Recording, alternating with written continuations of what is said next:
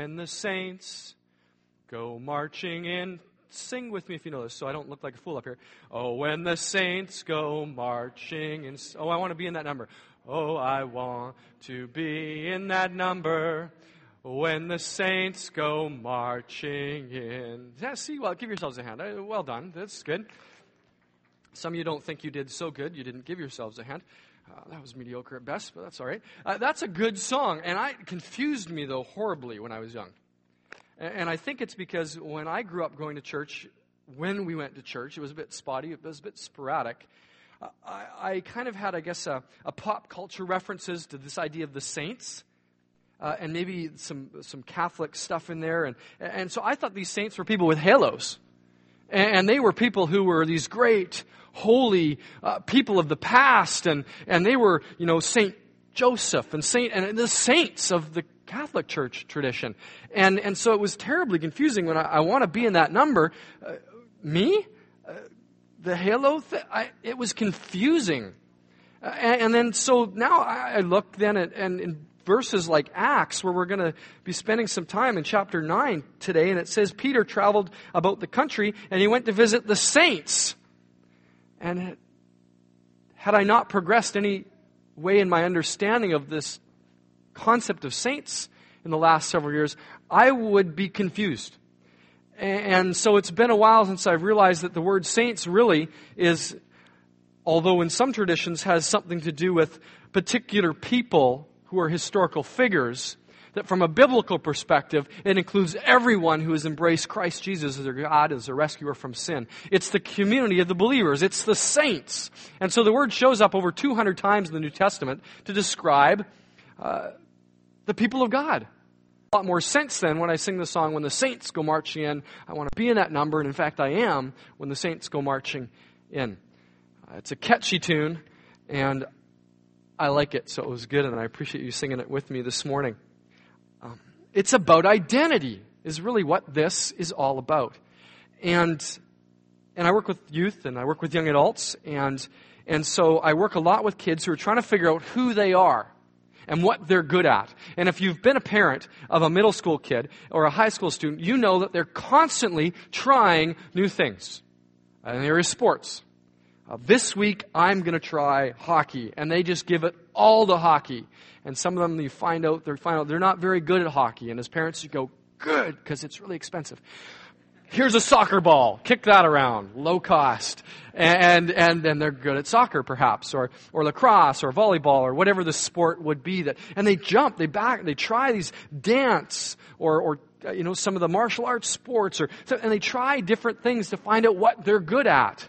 Who am I? What am I good at?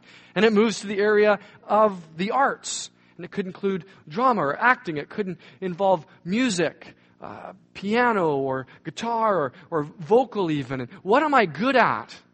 Who am I? And sometimes they make that mistake of defining who they are based on what they're good at. And unfortunately, as we grow older, sometimes we don't correct our thinking.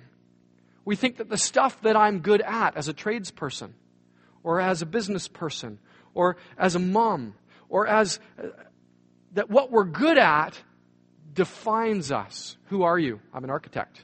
Who are you? I'm a manager. Who are you? I'm a mom. That our activity somehow defines us. And we get it all mixed around. And really it's who we are defining what we do.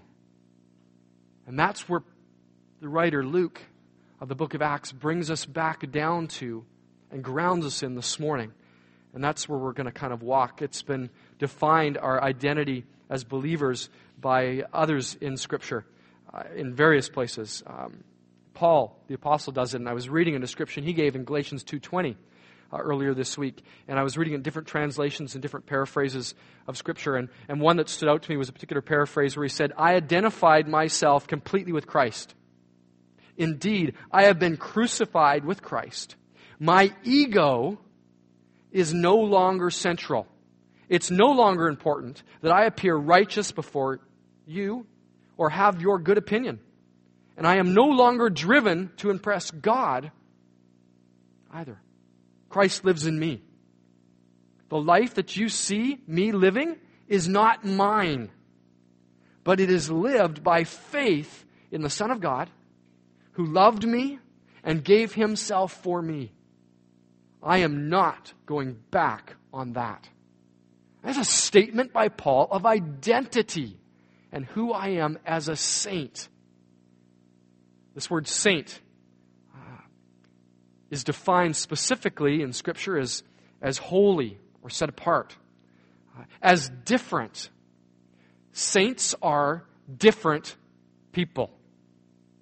Let's jump in and read to this morning from Acts 9:32 through to the end of that chapter, 43. And read along with me. I happen to be reading out of the NIV this morning. It jumps in right into the story Luke does for us. And he writes, as Peter traveled about the country, he went and visited the saints in Lydda. There he found a man named Aeneas, a paralytic, who had been bedridden for 8 years. Paul referred to him earlier. Aeneas, Peter said to him, Jesus Christ heals you. Get up and take care of your mat. And so immediately Aeneas got up. All those who lived in Lydda and Sharon, they saw him and they turned to the Lord. Then it switches to second part of the story, a second community. And it says this. In Joppa, there was a disciple named Tabitha, which, when translated, is Dorcas, who was always doing good and helping the poor. About that time, she became sick and she died. And her body was washed and was placed in an upstairs room. Now, Lydda was near Joppa. Just to hit the pause button there for a second. They're about 10 miles or so apart. So a bit of a journey, but in the same region. Lydda was near Joppa. So when the disciples heard that Peter was in Lydda, they sent 2 men to him and urged him, please, come at once. So Peter went with them. And when he arrived, he was taken upstairs to the room. And all these widows were standing around. And they were crying, and they were showing Peter the robes and the other clothing that Dorcas had made while she was still with them. Peter sent them out of the room. Then he got down on his knees and he prayed. Turning towards the dead woman, he said, Tabitha, get up. She opened her eyes, and seeing Peter, she sat up. Took her by the hand, and he helped her to her feet. Then he called the believers and the widows and presented Tabitha to them alive. And this became known all over Joppa. And many people believed in the Lord. Peter stayed in Joppa for some time with a tanner named Simon. That's how the chapter concludes. Incredible story about the community of the saints. And these people who live differently. And we could go a lot of different directions this morning, but in the few minutes I have, I want to just really narrow in on our identity. Who we are as followers of Jesus. Some of us in the room this morning may not count ourselves a part of that community of the saints yet. We're exploring Christianity. We're looking from the outside in, as it were. This will give you an opportunity to find out what sets those who believe in Christ apart. And for those of us who are part of the community of believers, those of us who are part of the church, the saints assembled this morning, it will be a reminder to us of how we are called to be different than those in the world we live in around us. And there's just 4 things I want to highlight this morning. And one of them is that we're different because we respond to challenges differently. Our knee-jerk reaction as saints is very different than it would be if we were not a part of the community of the believers. If we were not called by Christ to be followers of Him. If we were not saved for something more. Our response to challenges is different. In science class, when I was in school, and maybe you're aware of this, I learned the story of and the principle of, is it Pavlov's dog? Is that right? Pavlov's dog. And this experiment, as I understand it, went like this. Pavlov had a dog. And the dog loved to eat. And it was one of those, I don't know what kind of dog it was, but it had the messy drool thing going on. So I don't know if it was one of those St. Bernard kind of, or exactly what kind of a dog it was. But when food came, it anticipated eating and drooled. And so Pavlov noticed this and thought, when this dog's eating and drooling, and I'm going to ring a bell. And then what he did was he began to ring the bell and then bring the food. And so the dog started anticipating the action of having the food with the ringing of the bell. And so when the bell began to ring, he would begin to drool and then get his food, and that would be reinforced. And then eventually the experiment moved to the point where the food was never brought anymore, just the bell had to be rung. And this dog began to drool. And they called that Pavlov's principle of drooling 101 or something like that escapes my memory from science class back in the day. But that's all right. You get the point. And I want to suggest in the same way, the Holy Spirit begins to teach and train us in the challenges of life to respond differently. And the response that He trains us and brings us into is a response that becomes knee-jerk as a reaction. And that response is simply to go to the Lord and say, God, what would you have me do? How would you have me respond? To respond in prayer. And we see it in both these stories. We see it in verse 34, in the first story of Aeneas, where Peter, who has now traveled and is introduced to these saints in Lydda, begins to meet some of them and spend time with some of them, and meets this guy named Aeneas. And he hears his story, and he sees his condition. And last week part of what we looked at was what characterized, or what the pillars of the church when they gather was, and one of them was something called fellowship. And we define that as intimate sharing of need in our life, and then a practical response to those needs. And so Peter hears him sharing in fellowship, and hears it, and immediately, like Pavlov's dog, or a knee-jerk reaction, goes, okay, God, am I supposed to do something about this story, or am I just supposed to listen? I believe this is all happening there. And the Lord says, I want to heal Aeneas today. Speak that out. And so, living life on mission and taking his marching orders from the King of Kings, Peter speaks out these words. Aeneas, Jesus Christ heals you. Get up and take care of your mat. And immediately he does it. The response of Peter is prayer, because he's been made different by the Lord. In the second story, the same thing happens down in verse 40. He gets to his immediate reaction is, what do I do about Tabitha? He's been on this 10-mile journey with these two guys, hearing about the community of the saints, learning about the people of God in Joppa. And now he gets there, and all that he's heard about Tabitha comes rushing in as he sees her dead corpse lying there on this table, prepared for burial. What do I do with this, Lord? And perhaps in that moment, Peter remembers by the Holy Spirit what happened in a similar story when he was hanging out with Jesus, where a man came to Jesus and said, my daughter has died. Would you come and help her? And they went and saw her dead body. Jesus took Peter, John, and James with him.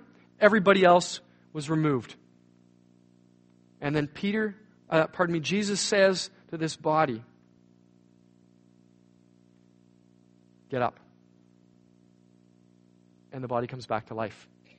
And maybe in that moment he's remembering this because he does exactly the same thing. He sends out everyone from the room. He gets down on his knees as his trained reaction to challenges. He says, God, what do I do? And then he speaks words. Almost exactly the words that Jesus spoke years earlier. And he says, Tabitha. He says, get up. Because he was moved by the Lord to do it. It was not his own cool idea. It was different. in a world that's all about me, he looked at her and said, Jesus, how do you want me to respond? And he said, speak these words. And he came through and he answers. As people of God, as the saints, the church, we're called to respond to challenges differently. It's first to be about prayer. Before we open our mouths, we pray first and we speak or ask questions later. This is the counsel that we seek from the Lord. Colossians chapter 3, Paul reinforces this when he says this. Since then, he speaks to the community of the church. Since then, you, plural, church, you've been raised with Christ. Set your hearts on things above, where Christ is seated with the right hand of God. Set your minds on things above, not on earthly things. For you died, and your life is now hidden with Christ in God. And when Christ, who is your life, appears, then you will also appear with him in glory. Hearts and minds set on things above, not on the earthly things. The earthly stuff happens, and our immediate reaction, the Holy Spirit's training us in, is to act differently, to set our mind on things above. It's just one of the ways we're different as the church, as the saints. And another way that we're different is that we organize our calendars and our life differently. I hope nobody in this room has ever been carjacked. I hope no one in this room has ever been hijacked. At least not in our temporal world. But my hope is that you've been hijacked by Jesus on a regular basis. You know, these times when you've got your idea how things are going to happen? This is the way it's going to go. I've got it in my calendar. This is my day. And suddenly in comes Jesus with some bright idea about how he thinks life should go on that particular day, without consulting you, mind you, and hijacks it, and everything is turned around. And this is what happens to Peter. I mean, he's come to visit the saints in Lydda. That's his place he's in. And good things are happening. I mean, it says here in Acts, it says that as a result of Aeneas being healed, verse 35, all those who lived in Lydda and Sharon, which is about a 10-mile by 50-mile kind of coastal region, that's a big chunk of property in the area there where Lydda is situated, all of them start seeing Aeneas and they start turning to the Lord. I mean, there's revival, renewal. There's stuff happening in this place. And Peter's in the midst of it. And suddenly, two unnamed disciples, hey, do you want to come down and join us in Joppa? Let me check my calendar. People to be saved. Kingdom of God stuff going on. There is this is big news happening here. And I get to be in the middle of it. Because it's all about me. No. Well, God, you've hijacked my day. All right. Yeah, guys, let me just grab my stuff and let's go. And Jesus changes his calendar because Peter's walking hands open with that calendar and saying, God, all my plans are subject to you changing them. That's how we're called to be different. Our time is not our time. Our time is to be called on by the King of Kings, the Lord of Lords. Our time is subject to him. If I was into bumper stickers, I might have one on my van that said, following Jesus, : adventure awaits. Because it is. This is the wildest ride that you can imagine. Subjecting your life to the timetable and the movings of God. Take me where I want to go, when you want me to go there. We hold our calendar open, and our plans are written in pencil. We live our life on mission, and it means we can be called into God's service at any moment. Third thing that makes us different that's revealed in this story as I read it this week was that we set our priorities differently. We set our priorities differently. This me-first culture that we live in, everything focuses and is about me. And yet the kingdom of God is completely upside down in that. It's turned on its head. I mean, listen to some of the things Jesus says. If you want to be first, me, you have to become last, others. If you want to be king of all, you've got to be servant of all. If you want to live, you've got to die to self. I mean, this is an upside-down kingdom. God gives us abilities. He gives us talents. He gives us spiritual gifts. And those are not for ourselves. They're for serving others. There's a quote, if you're looking at your notes today at the bottom, by a guy named William Barclay, and it says this: "We are different as the body of Christ as saints. We are different in that we are chosen for a greater task and for a greater service. We are saved to serve." We are saved to serve. God calls us to use things not to be about us, but to be about others. To be about others. Jesus talks about the least of these. If you've given water to someone who's thirsty, if you've ministered to someone who is in prison, if you've helped someone who is in need, you've done this thing to the least of these, you've done them to me. A call to serve others. I was hanging out on, was it Tuesday night with the elders and deacons, and someone brought a song that they wanted to sing. Incredible song. And we sang it, and some of the verses went like this. It's called the Servant Song. "Brothers, let me be your servant. Let me be as Christ to you. Pray that I might have the grace to let you be my servant too." Mutual humility to one another. Continues, "We are pilgrims on a journey. Adventure awaits. We are brothers on the road. We are here to help each other. Walk the mile and bear the load." Continues, "I will weep when you are weeping. I will laugh. When you laugh, I'll laugh with you. I will share your joy and sorrow till we've seen this journey through." That's a different kind of life. Brother, let me be your servant. Let me be as Christ to you. Pray that I might have the grace to let you be my servant too. That's a different type of priority than the world around us. And God calls us to that. Tabitha was somebody who was gifted in serving and caring. Had that kind of a heart. She was great as a seamstress. She loved making clothes, but she wasn't into the designer label fashion world. She decided to use it to clothe those who wouldn't be able to clothe themselves. And when Peter walked into the room, they're showing her, "Look what Dorcas made for me. Look what Tabitha sewed for me. Look what she got, these garments." Tabitha was all about serving others with the gifts God had given her, not calling attention to herself in it. Love that, because that's the definition of what it is to be called a saint. Someone who lives differently than the look at me world we find ourselves in. The last one is about our joy. And the fact that our joy comes from something different as the people of God. Our joy does not come in the same things. We may get joy from some of the same things in this world around us, but our deep, deep joy comes from something different.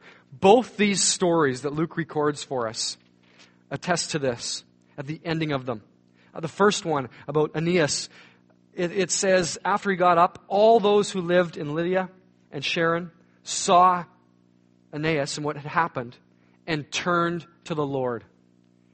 The gospel was presented, the good news of Jesus was presented, and people embraced him, and the kingdom grew. Yes! That's the final note on that story. The last story, or the second story that we have about the people down in Joppa and Tabitha, it ends in verse 34 as the fact that, just stating the fact that this became known all over Joppa. And many people believed in the Lord. The kingdom grew. God's word was established. Are you a storyteller? Some of us in this room have not realized that we're called to be evangelists. We love to talk. We love to spread story. We love to share with people what's going on. But God's calling us to say, you need to speak differently. You need to share stories that are different. You're to share stories that bring glory to God and about what He's doing. Stories of God on the move. And we have to relearn how to use our God-given abilities as extroverts and connectors and networkers and sharing to give glory to God. That's the kind of storytelling that's appropriate in the kingdom. The stories are told. It focuses on what God's doing. And it glorifies Him so that others come and are drawn into that community.